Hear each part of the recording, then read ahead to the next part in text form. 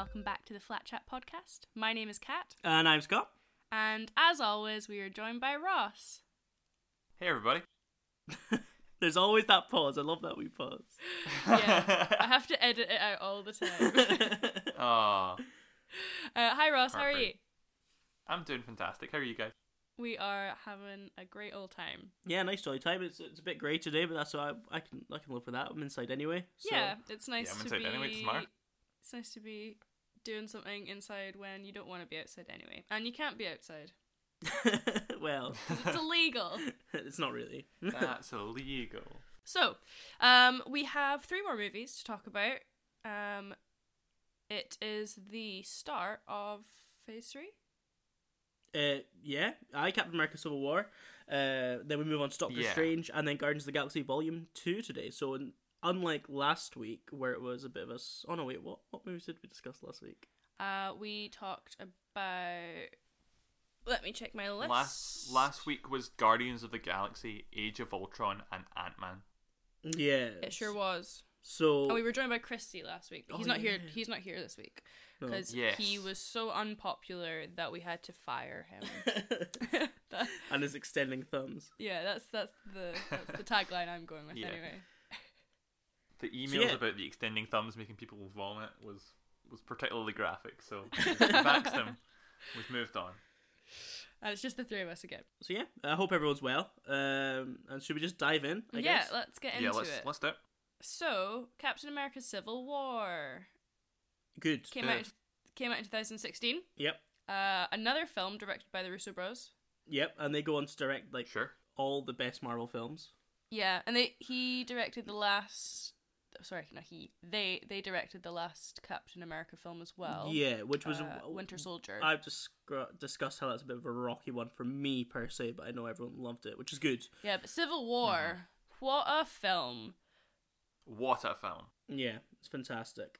It doesn't really feel like a Captain America film per se because there's so many, like everyone's in it. Feels a bit like an Avengers film. I was just about to say, I remember when it came out, it felt like when it came out, everyone was talking about how it was like Avengers 3, which at the time I was like, well, yeah, of course it's like Avengers 3, and then obviously Infinity War comes out later, and you're like, nah, Captain America, 3, Captain America was just nothing compared to this. But yeah, I mean, it was nice to see sort of a dynamic where the team is split apart and also it brings in a lot of events that have happened before, things that have happened in Sokovia. It introduces new characters well. Spider-Man's introduction was really nice. Yes. Black Panther's introduction was really nice. So yeah, I just thought it was a really good way of showing everyone's sort of maybe their sensibilities versus their morals and stuff like that. I thought it was really interesting. So maybe just to remind ourselves / the audience, so from this point we have the split, which to begin with I didn't really understand when I first watched this film why they were separated, again because the movies come out in such with such distance between the two of them, or all of them, and it confuses me, and I can't remember what's gone on, but because I've been watching them together, I can remember now that all the Sokovia stuff has really affected Tony. Tony's obviously scared after the events of Avengers 1, and he wants to protect the world by putting a suit of armor around it, but he's not allowed to do that anymore, so he's instead siding with the government, and Captain America doesn't trust the government because of all the events of Winter Soldier. So that's where we have them butting heads. Yeah, I obviously in the Age of Ultron episode we talked about the idea that Age of Ultron felt like filler to get to here, but I think as much as that film isn't, I don't think it's that great. This film is fantastic because of that. I think what you're saying is totally apt. The idea that Civil War is such a great build-up of all the events that we've seen up until this point, and I think they do a good job of putting that in this world. So the moment where they're all sitting around and they're first introduced to the Accords, and they're talking and they've got the footage on the screen, but it's not the footage that we've seen before. It's footage from the victim's perspective of the attack on New York, the attack on Sokovia, the skirmish that happens at the start of this film, where it's like people on the ground with buildings falling on top of them, and that really puts the film into perspective of like, oh right, yeah, obviously they're superheroes, obviously they're the good guys because that's what we've been told, but you can see where the UN is coming from in this film, having to reel these guys in. For sure, and I think what's nice about this film is that while the Russo brothers have sort of tackled politics before, I mean, especially when you look at Captain America, Winter Soldier and stuff like that, but I think Civil War really tackles this idea of these guys also talk about things and discuss things, and they do, and everyone's thinking about things as well. It's not just, run in, we're the obvious good guys. Because, like you said, Ross, from a lot of people's perspectives, they might not be the obvious good guys. And I think that was really interesting to see, sort of, obviously Tony Stark, his character's ever evolving in this series of films, and now to see it sort of accumulate into, I mean, this is just sort of a progression of how he felt, I guess, in Iron Man all those years back. Yeah. At this point, yes. In Iron Man, he was like, I have built weapons that terrorists have used, thus I have to take weapons out of the equation altogether. I become the weapon. And as soon as he sees that the weapon that he has become can harm others, he then gives up those weapons even further, but almost regresses back to giving it back to people instead of himself. Yeah, I think as well his relationship with Pepper's really affected how he kind of submits to government in this movie as well, because all he wants to do is keep her safe, and he knows that he's disappointed her so many times previously in other movies because he can't relinquish his power, the control and power that he is finally doing it, but it doesn't obviously pay off in the way that he wanted it to. I think as well, we're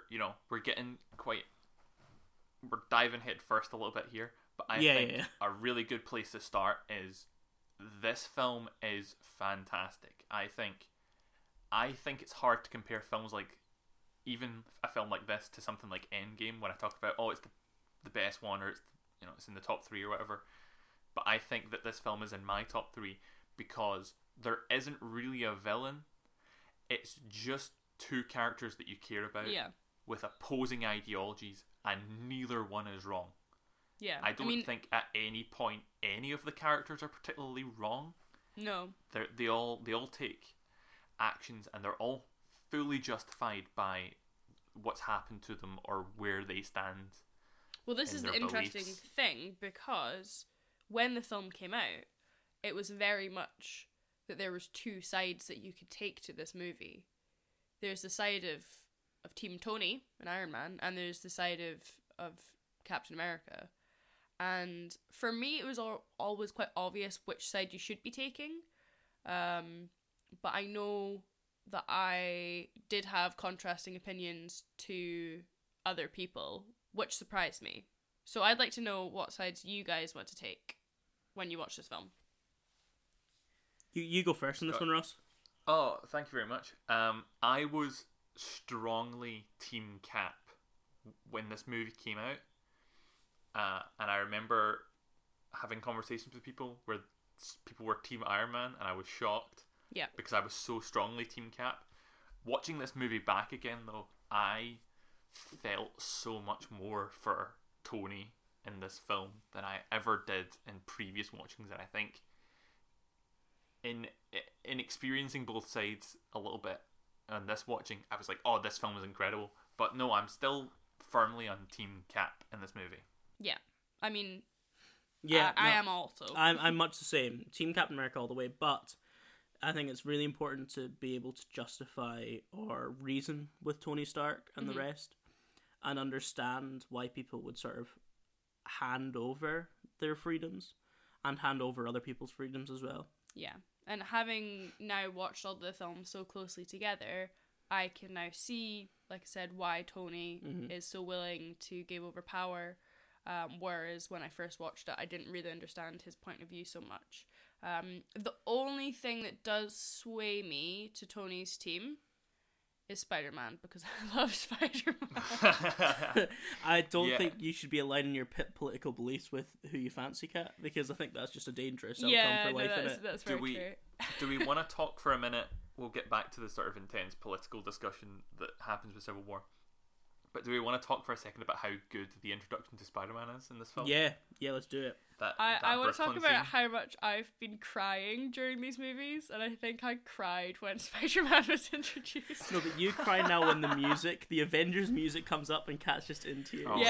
Quarantine's really got me on some like weird emotional trip at the moment, but I've cried so much during all of these films. But when Spider-Man was introduced, oh man. I'm a big... Oh, no, feel free, Scott. Oh, thank you. I like how Spider-Man has... it wasn't an origin story for Spider-Man. It was just an introduction as him coming into the Avengers, which I really liked. So, like, in the film, Tony turns around and says, "Oh, this is you, right?" And it's like Spider-Man in his homemade hoodie costume and stuff like that. But he's got his web and other things, his gadgets. And I just love how he's like, yeah, just come join us. Like, you've been doing good things in New York, but you come and help us. And I like this idea that Spider-Man, that's all he needs now. Everyone knows who Spider-Man is. He's one of the top 3 best-known superheroes of all time.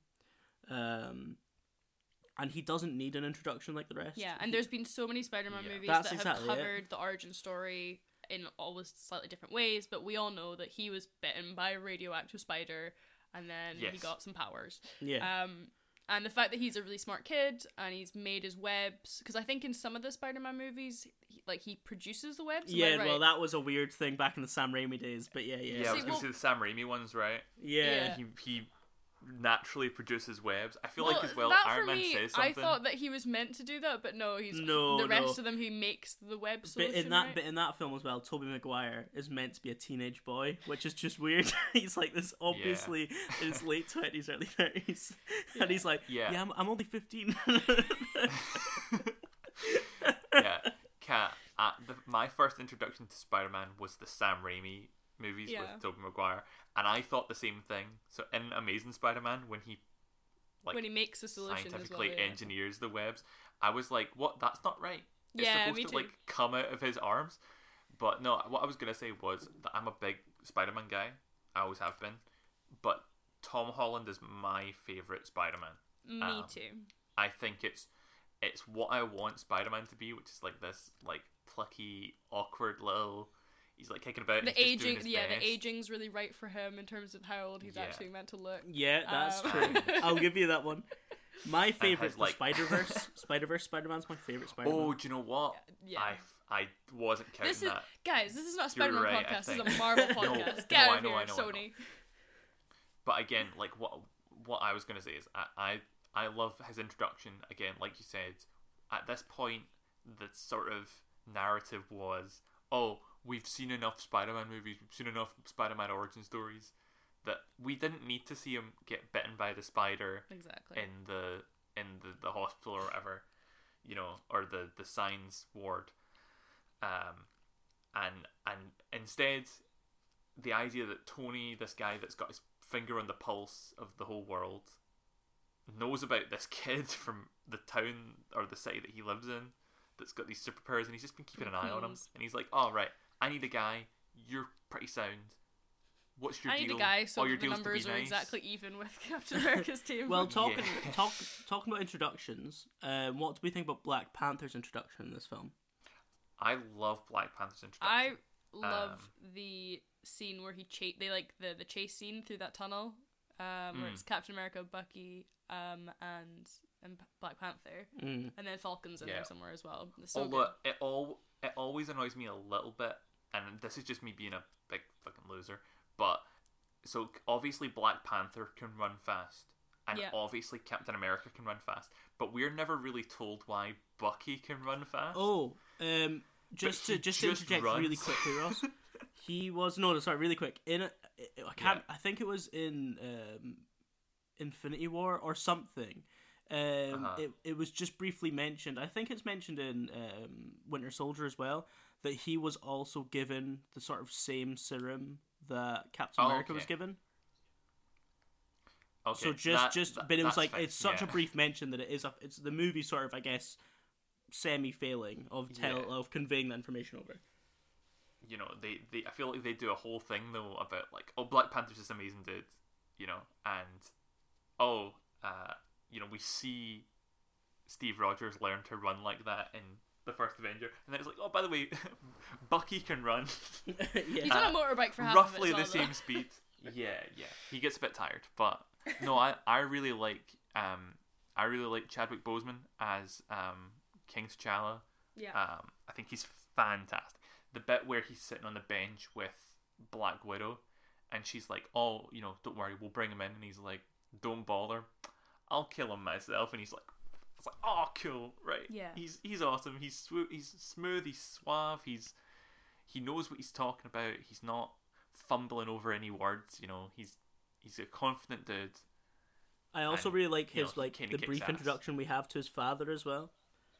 Mm-hmm. That explosion at the UN, again, just to delve back into our favourite subject of politics, but that was just such a really touching moment to see this man sort of watch his father die, and even though it wasn't like we weren't introduced to the character before, it was still quite a touching moment, especially because you know, he was giving this grand speech and things like that. He seemed like, you know, just this wise old dude, and then he just goes and dies, and you can see the rage sort of build up in Black Panther. And then it's nice that we're introduced to characters in that way before their standalone movies as well. What I was going to say was that having that moment where they attack the UN obviously kicks the story into gear with the Winter Soldier's this bad guy that we need to get.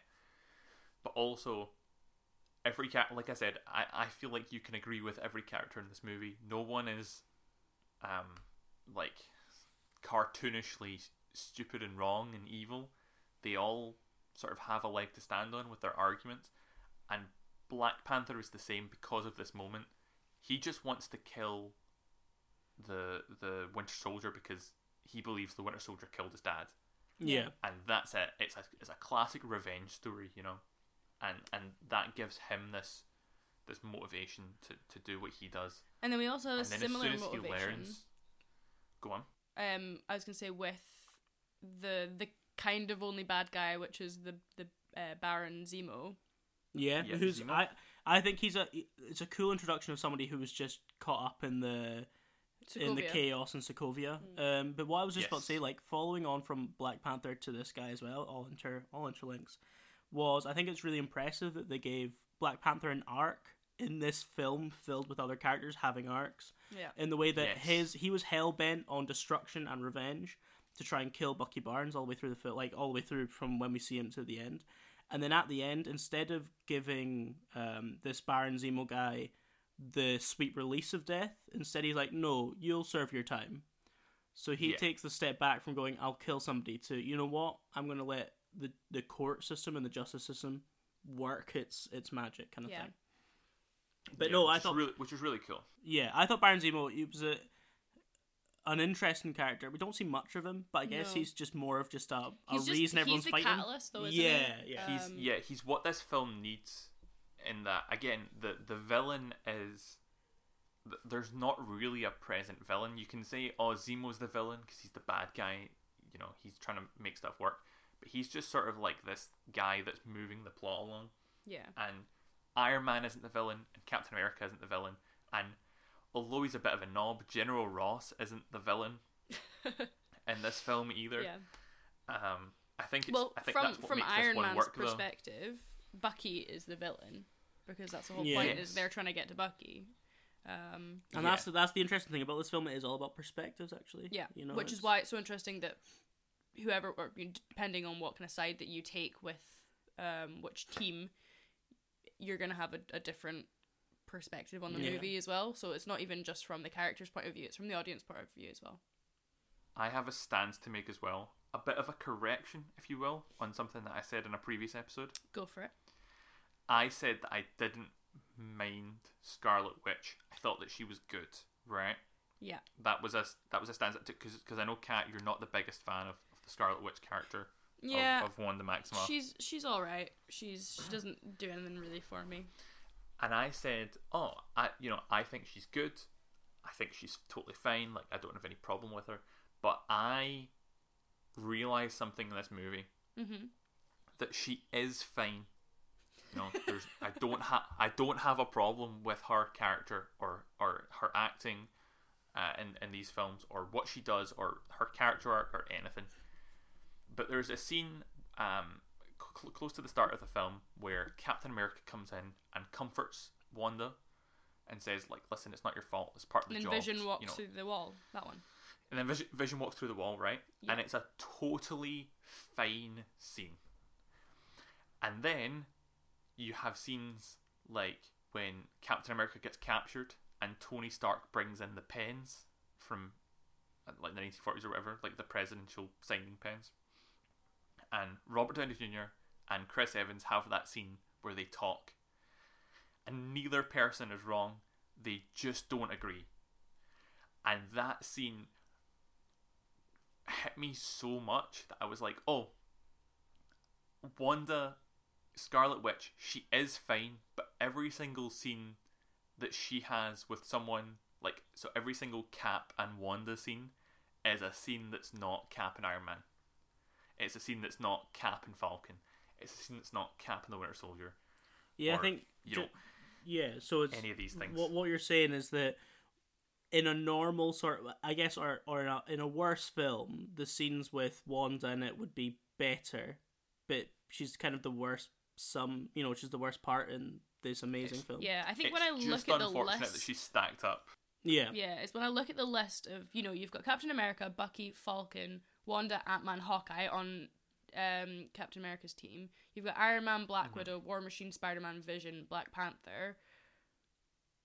Wanda and Vision, for me, are the two that I could do without, and I wouldn't really care. I know, obviously, Vision is super important to, like, he's got the Soul Stone. No, the Mind Stone. The Mind Stone in his head. Mind Stone. So that's important to the narrative of the MCU, but as characters, I'm like, meh. I think, but on that though, I think we should move on to the next film soon because we're running our time. Yeah, no, of course. What I was going to say is, those quickly on that, I think to serve the sort of further narrative though, the fact that Wanda and Vision are on separate ends, like the two sides of the team, I think it shows, like, in a metaphorical or in a societal sense, that even if we have these big disagreements that can change the world either way, we can still fall in love with each other. We can still get on. Yes. And because at the end of the day, most people are just trying to be nice guys. Most people are just trying to just do what they think is right. But sometimes that's... Obviously, if you have two people trying to do what's right, but they're both trying to do completely opposite things, one person's going to be wrong. Yeah. And I think it's important for Wanda and Vision to have this sort of complication now to further how far their love has gone in terms of Infinity War. Mm-hmm. Yeah, I agree. There's one scene that I think we need to talk about, which is the last scene with Tony and Cap, their fight right at the end, where Captain America basically kills Iron Man. Well, not really, but he beats him to a pulp. You think he almost killed him because he smashed up his heart bit, and it's like no, but I was thinking the fact about that this they just while I was go watching for each it. other. Yeah. No. Sorry, what are you saying, Ross? But it's such an interesting fight scene because Tony is fighting to kill and Captain America is fighting to prevent. I don't think at any point Captain America wants to kill Tony Stark. Not at all. He's trying to disable the suit so that the suit can't kill the Winter Soldier. But Tony, at that point in the film, after he sees that the Winter Soldier is the guy that killed his parents, and he finds out that his friend Captain America knew about that and lied, Tony loses it in that moment, and Tony is trying to kill Bucky. And if Captain America's going to stand in his way, he's going to kill Captain America as well. And so you see it where Captain America tries to, he does the repulsor beam chest thing that takes off Bucky's arm. It's like, oh, if that had hit him in the chest, it would have killed him. And Tony's fine with that. But Captain America is fighting to disable the suit because he knows that'll end Tony's chances of killing him. And that point where Tony's mask gets ripped off and Captain America lifts the shield up and then stabs him in the arc reactor. And the look in Tony's eyes as he was ready to die at that point. He was like, oh, this is it, I lost, I'm going to die. Because he's so, in that moment, warped into the feeling of, oh, it's me versus you, one of us is going to die. You know, like that, almost like a cowboy movie feeling. Yeah. of a showdown. But Captain America doesn't want to kill. Captain America just wants to save his friend. And how powerful as well is that scene where Tony turns around and says, you know, my father made that shield for you, and then he just drops the shield. I thought, that's one of the most powerful scenes, I think, in the whole film. The sort of Captain America, he doesn't want to belong to Iron Man's vision of America. Yeah. He wants to live in a free, you know, the free country that he grew up in and that he fought for and that he was ready to die for. That's the kind of country he wants to be in. And if that's not the way it's going to be, he's going to just drop it. Shall we move on? Yes, we're going to have to.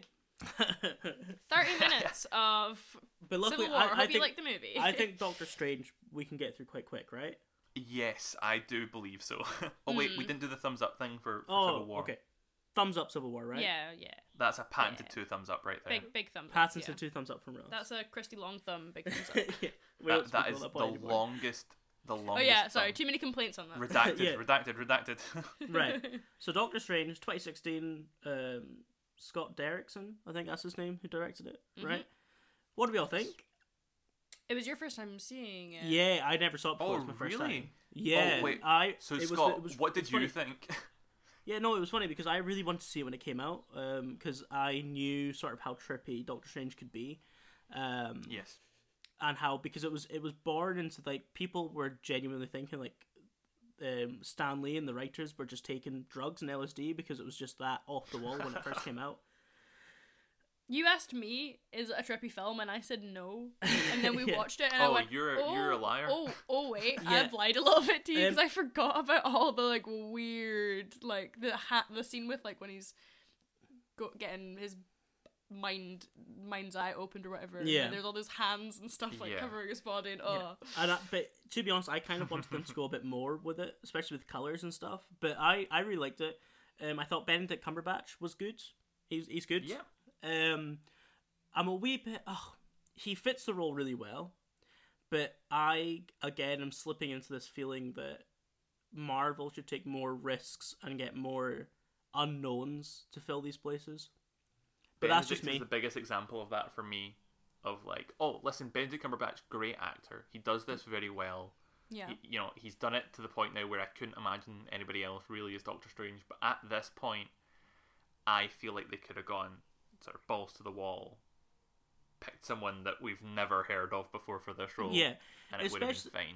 Especially as well because he's Stephen Strange. He's just BBC's Sherlock meets House MD in terms of, like, his being, and so they just picked someone that's done that. You know what I mean? Benedict Cumberbatch has done that for years, so they just picked someone. They're like, and you know, but again though, completely fair casting. I think he worked. He does brilliant. But yeah, that's my only sort of gripe with the film. And then you've got Tilda Swinton as the Ancient One, who she's fantastic. I really like her. She is fantastic. Yeah. She's amazing. Yeah, I mean, and she is Celtic, as they do say in the film. And I'm pretty sure Tilda Swinton is Scottish and from up north. I think. Although I might be wrong. That's crazy. I didn't know that. Someone Google it. No. But no, so what do you think, Ross? Yeah, so I like this movie. In my head, I liked it more than what I experienced rewatching it, which I thought was interesting. That it's a great film, but there's a lot to it, and it does a good job. It doesn't do a great job of getting there. Because there's a lot of the time where it just feels like this is a bunch of information that they have to throw at you, and then sometimes they'll say a word again, and I'm like, that's not real.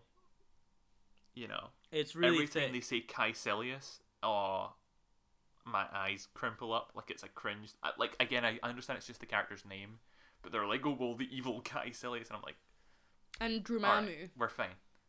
Yeah. Like Dormammu, the destroyer of worlds, this big scary time thing. Yeah. And I'm like, is he of that big a threat? But in fairness though, like, he's presented as a big threat, but the immediate threat is the other guy, right? But I really liked is it Dormammu or Dormammu? Dormammu. Is it Dormammu? It's one of the two. Yeah. So I thought this. I don't know. I'll just call him Mamu. I thought. Blank Mamu. Yeah, I thought. I wasn't too sure of him at first because I like the big bad guy gets punched by the good guy. Like that's, but it's so reductive, and I love the idea that Stephen Strange, the thing he has to overcome is his arrogance, I guess. His own ego. Yeah, and his own ego as well. Yeah. And to see through the whole film, his ego and his arrogance is almost justified throughout until he goes to the monk's place and he's learned about himself and he's learned about the mystical arts and stuff, and he has to shed some of it then. But he learns that the only way he can beat Mamu is to sacrifice himself in a way, I guess, like that.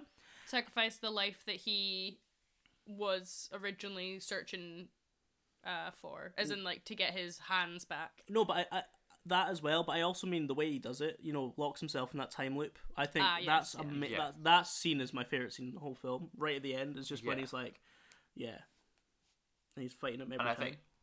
I think as well, like obviously at the beginning of the movie, you think, oh well, this guy's just obsessed with himself. He thinks he's the one.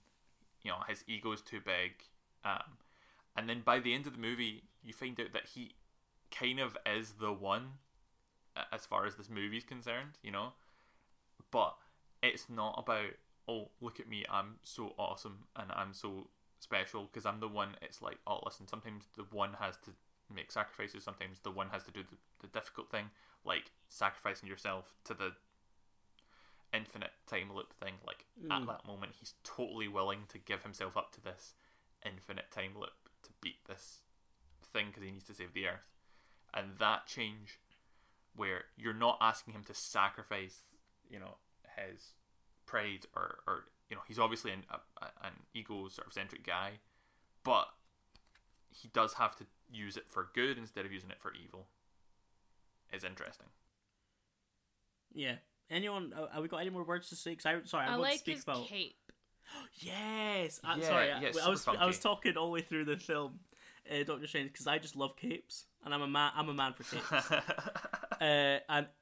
And some people wear the most fabulous capes in this film, but my god, Doctor Strange's cape's the best cape. Yeah, I love its personality. Best cape ever. Like the fact it's got this like kind of cheeky personality. There's like the bit where he's like trying to walk towards the axe on the wall. Yeah, and then it's like tugging him back. It's personality. And then you also see it like later on in other films.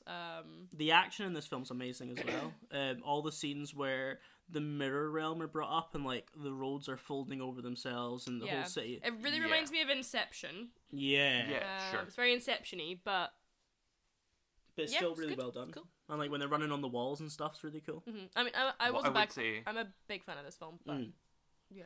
What I would say as well is, as much as I sort of said there, like, oh, it has a lot to get through, and it's a very dense film, and sometimes those things don't really, it's sort of like, oh, okay, whatever. What they do in this film is they really make the magic feel real. When they do the little funky hand gestures, and then the circle appears, with or their the sling shield, rings, or the sling ring, teleportation circle. I'm like, okay, all of that makes sense.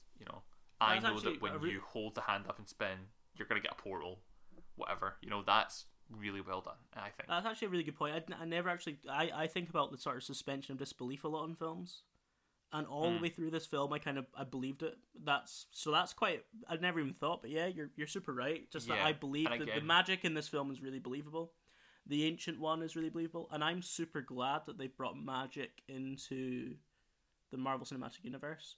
Yeah. Because could you imagine if they were trying to do like a Thor Dark World version of this, where they're like, it's yeah, of course. You might see it as magic, but it's just like some ancient science, and it's like a really gloomy film. I'd just be sitting there just being call like, it magic. Yeah, exactly. Yeah. Well, they did, and when the Ancient One is saying, like, oh, it's what you might see as this sort of science, Yeah. or as we call it, magic, Scott was like, yes, they used the word, they used the M word. Yeah, that Tilda Swinton speech as well, where she's like, listen, if you would feel more comfortable calling it something else, feel free, but it is magic. Like, you can dress it up if you want. It's magic. We're doing some magic. Really, really cool. I really like Chiwetel Ejiofor in this movie as well. I think he's like, I love him in almost everything I see him in, but I think in this film he's really, really good. I'm not such a big fan of how they decided to end this film. With him storming off in a mood. Him storming off is fine. You know, if he wants to just go and like disappear, that's fine. But then I think it's in the first post-credit sequence, or maybe the second one, because the first one is when Doctor Strange meets Thor, right, and he refills the beer. Yeah. I guess it would be the second one then, is, I can't remember Chiwetel Ejiofor's character's name. But, you know, he's the guy that trains Benedict Cumberbatch in this film. Yeah, the black guy. And he goes to the guy that regained his ability to walk, and he's like, oh, I learned something. There's too many sorcerers in the world, and then he takes his magic away, and the guy drops to the floor, and he's like, oh, I'm the new bad guy, I guess. Does that happen? What? I've not seen that. We've not seen that. We've not seen that post-credit post-credit scene. That's spoilers for us. Oh wow! Right. Yeah, so that could be Doctor Strange 2 reference, I guess. Then. Yeah. Well, yeah, that's what I always thought. But then this film came out in like 2016. I don't know when the next one's supposed to come out, but then they never reference this again. You know, like Infinity War happens, and we see all the sorcerers helping out. And it's like, I agree with you, Ross, but at the same time, you got to remember how busy this phase is. Busy schedule. So it's like, there's so many films that they got. I mean, Black Panther 2, like what's going to happen in that? You know what I mean? It's just, there's so many films to get through in this phase. I reckon Marvel were like, we can't crank this machine fast enough. That's made me really sad hearing that the guy who was walking, they took his legs away. Yeah. Oh man. That really upset me. Is like, you know, they show him playing basketball, and it's like, oh, you know, go do this thing. It's a push for Doctor Strange.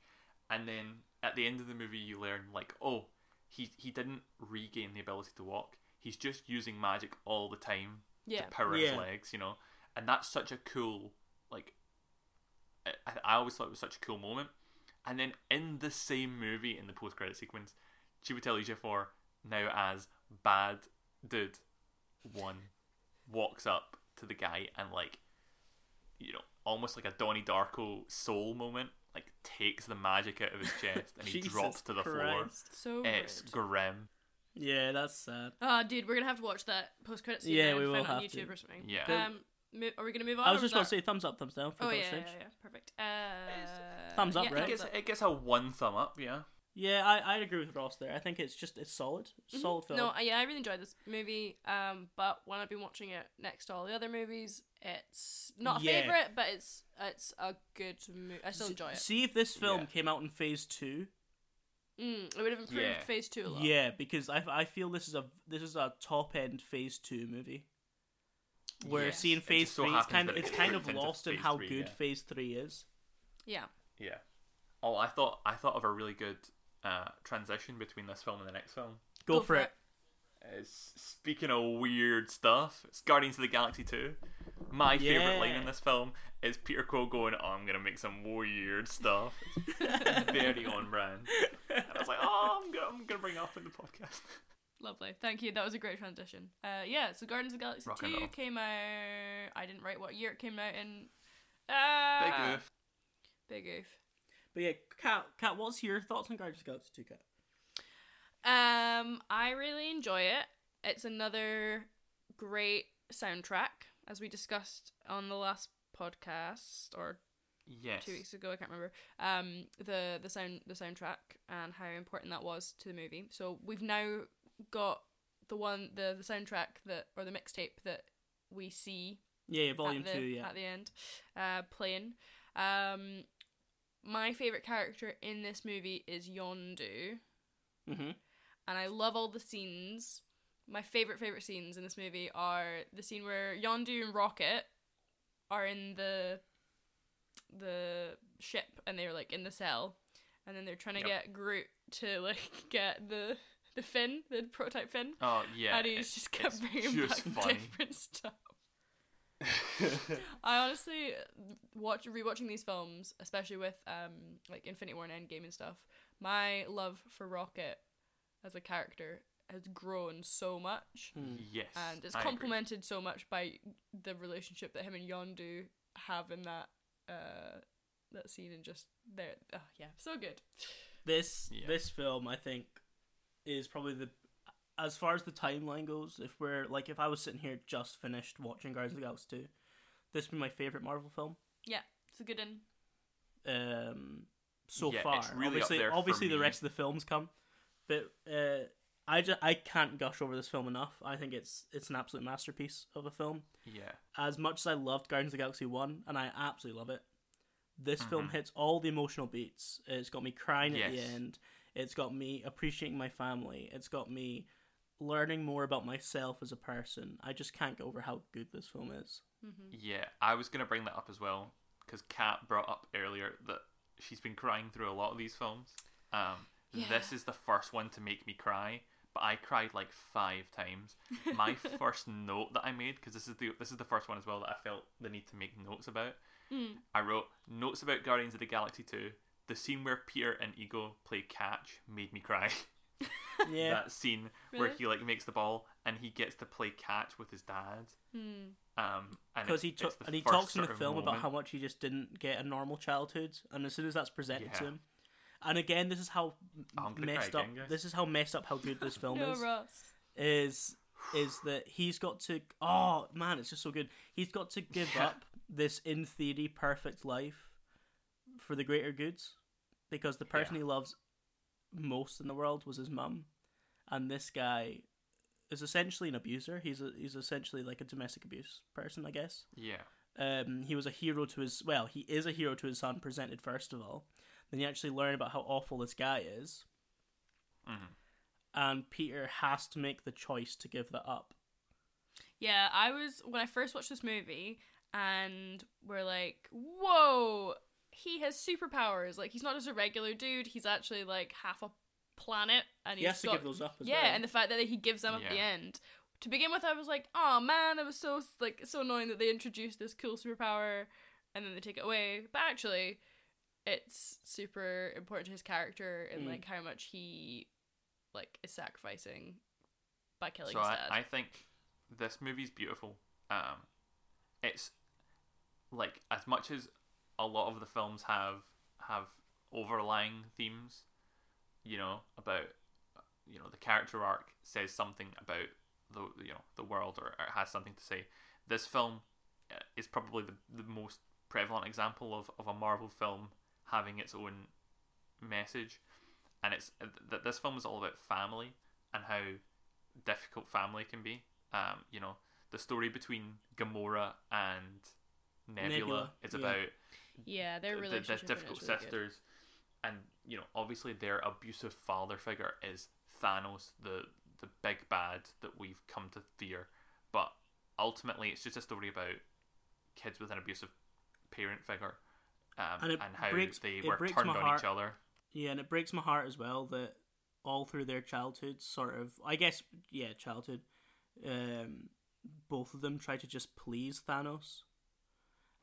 Even though he was their abuser, even when he was physically, I mean, again, it's like a metaphor, isn't it? But even when he was physically abusing Nebula, obviously in reality it's a lot worse. He was tearing her apart and stuff like that. But again, a metaphor for tearing your own children apart. But even when he was doing that, all she wanted to do was just please him, and that's the most heartbreaking thing I think in the world. And that you're right, he just turns them against each other for his own personal gain. Yeah, and again, the bit where she's talking about how she hates Gamora with this passion that you see in this film, because Gamora never let up. She never let her win once. She was only concerned with herself and pleasing her father.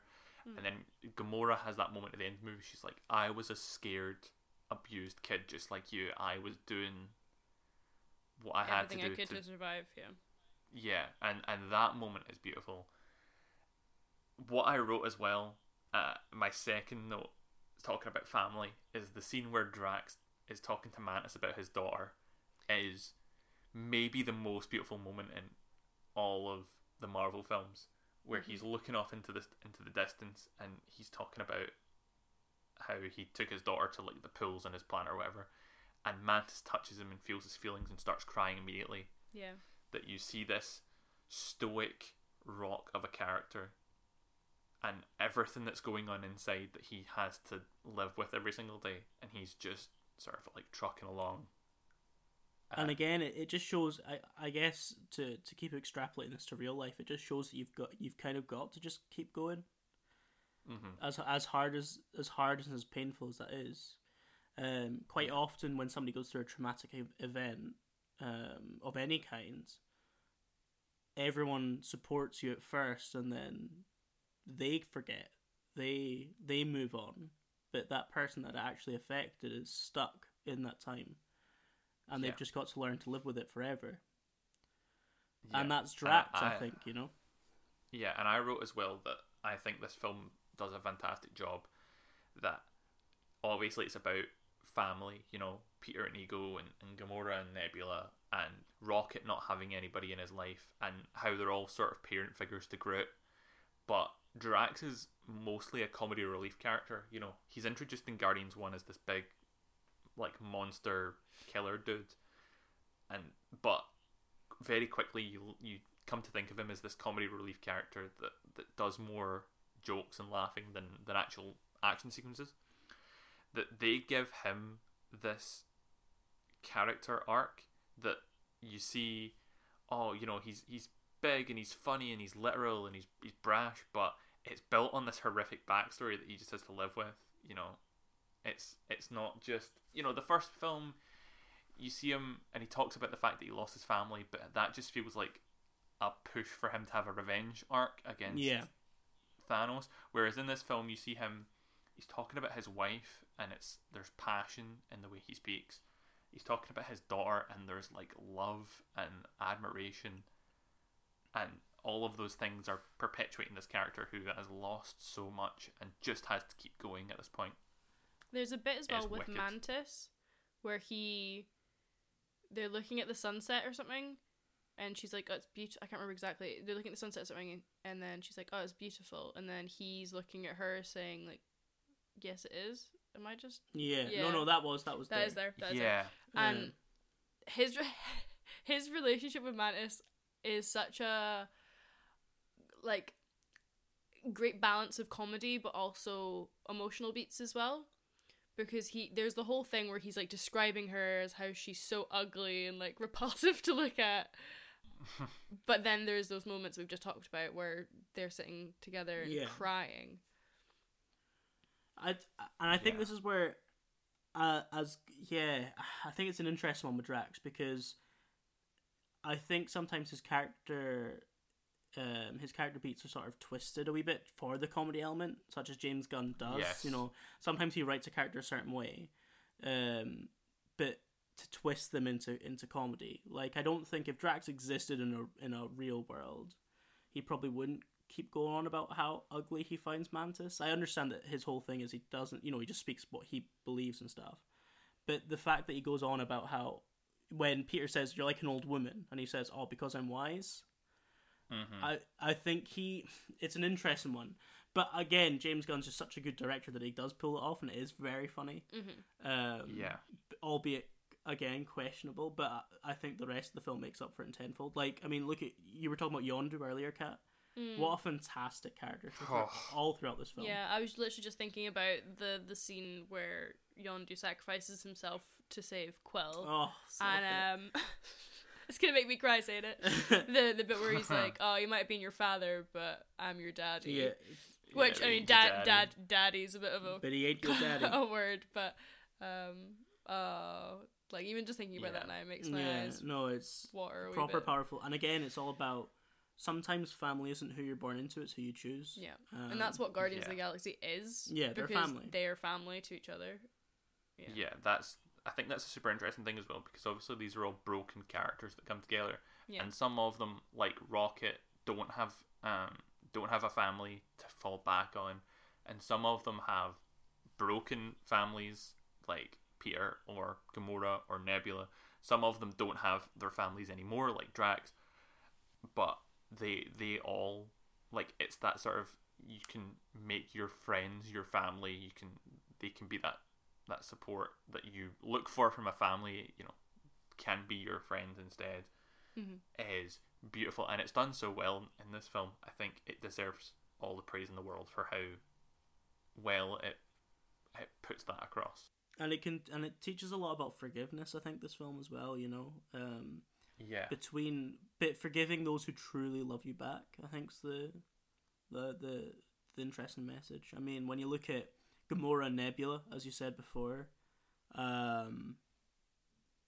that's such an interesting forgiveness sort of between them, and the way that they both come to realize how horrible their lives have been and how they didn't have a chance to love each other, but maybe they can change that, maybe they can build that love.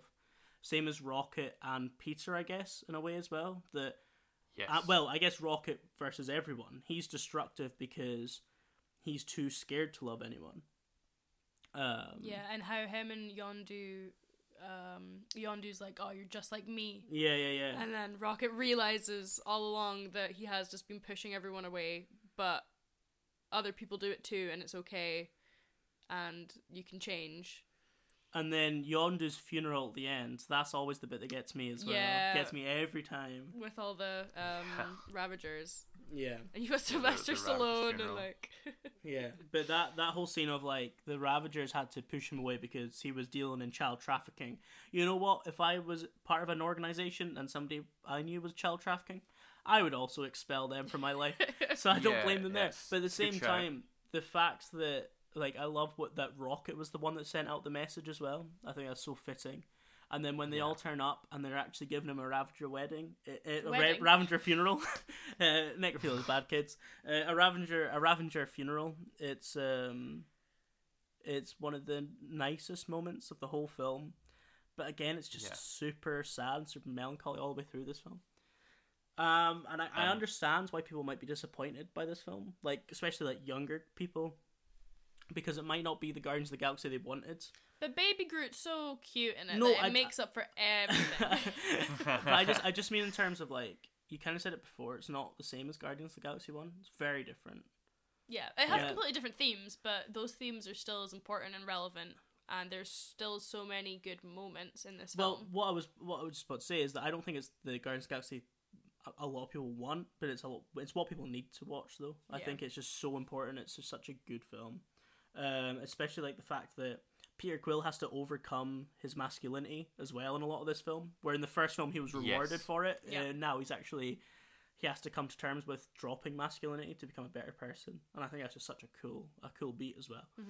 Yeah, and there's a thing to be said as well for the idea that they talk about it in this film, that the guy gets the girl. That's what we're used to. Peter does his speech that he's like, oh, we're like Sam and Diane from Cheers. There's this unspoken thing, and when are we going to work on, where we're going to act upon this, and then they talk about the idea that Gamora's not a dancer and Peter is, and you've got to find the person that suits you and stuff like that.